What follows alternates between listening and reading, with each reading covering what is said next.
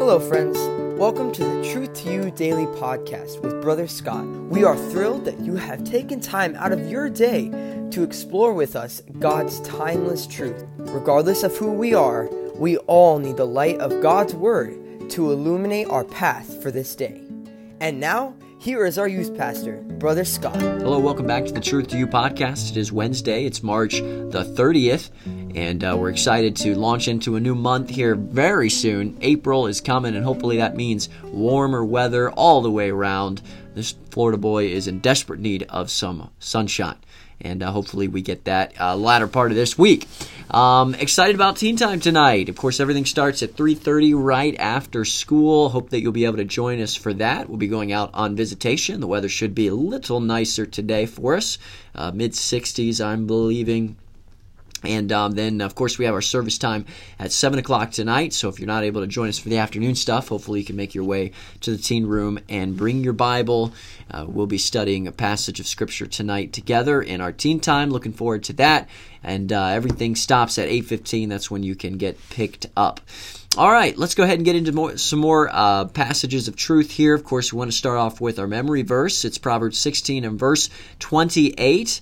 And the Bible says, "A forward man soweth strife, and a whisperer separateth chief friends." Proverbs 16:28. One more time. Proverbs 16:28. "A forward man soweth strife, and a whisperer separateth chief friends." Okay. All right. We are in Psalm 149 and 150. That is our reading today, but our thought is going to come from Psalm 149 and just part of verse 1. Notice what the Bible says here. "Praise ye the Lord, sing unto the Lord a new song." You know, as we think about music and singing, we think about songs.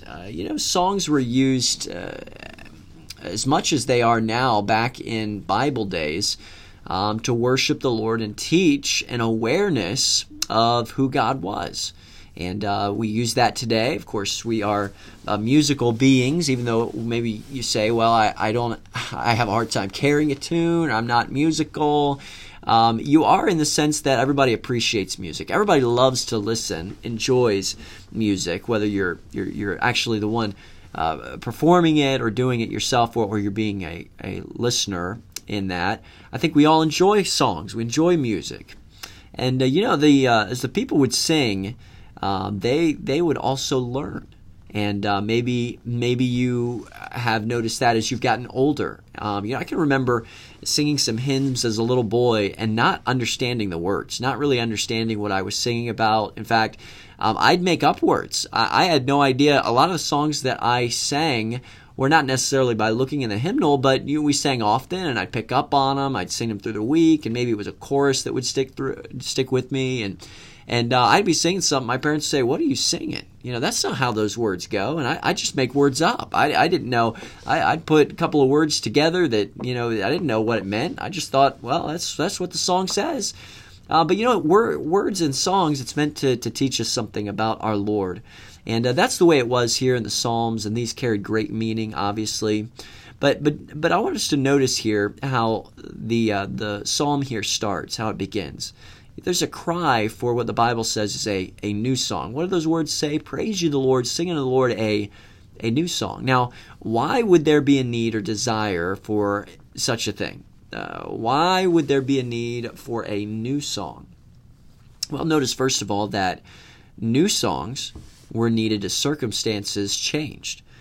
The songs that God's people often sang were of an unfolding of God's work in their lives or His deliverance.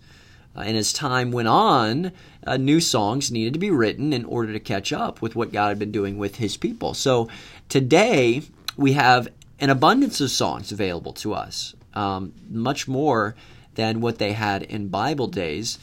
But sometimes as my circumstance changes, there's a hymn that maybe takes on more meaning for me, and it takes on some significance. And, we may not sit down and write a new song, but at different points in your life, you may notice how particular words to a hymn or a chorus becomes something special to you. In fact, I have seen how in transition moments in my life, when God led us from our first ministry as activities director at Ambassador Baptist College, I remember the Lord using some songs to encourage my heart in that. When the Lord led us up from Florida, from our youth pastor work in Florida to our youth pastor work here in Northern Virginia, the Lord used a song to encourage my heart. And in fact, I still remember what that song was. It was, "In all things God works for our good."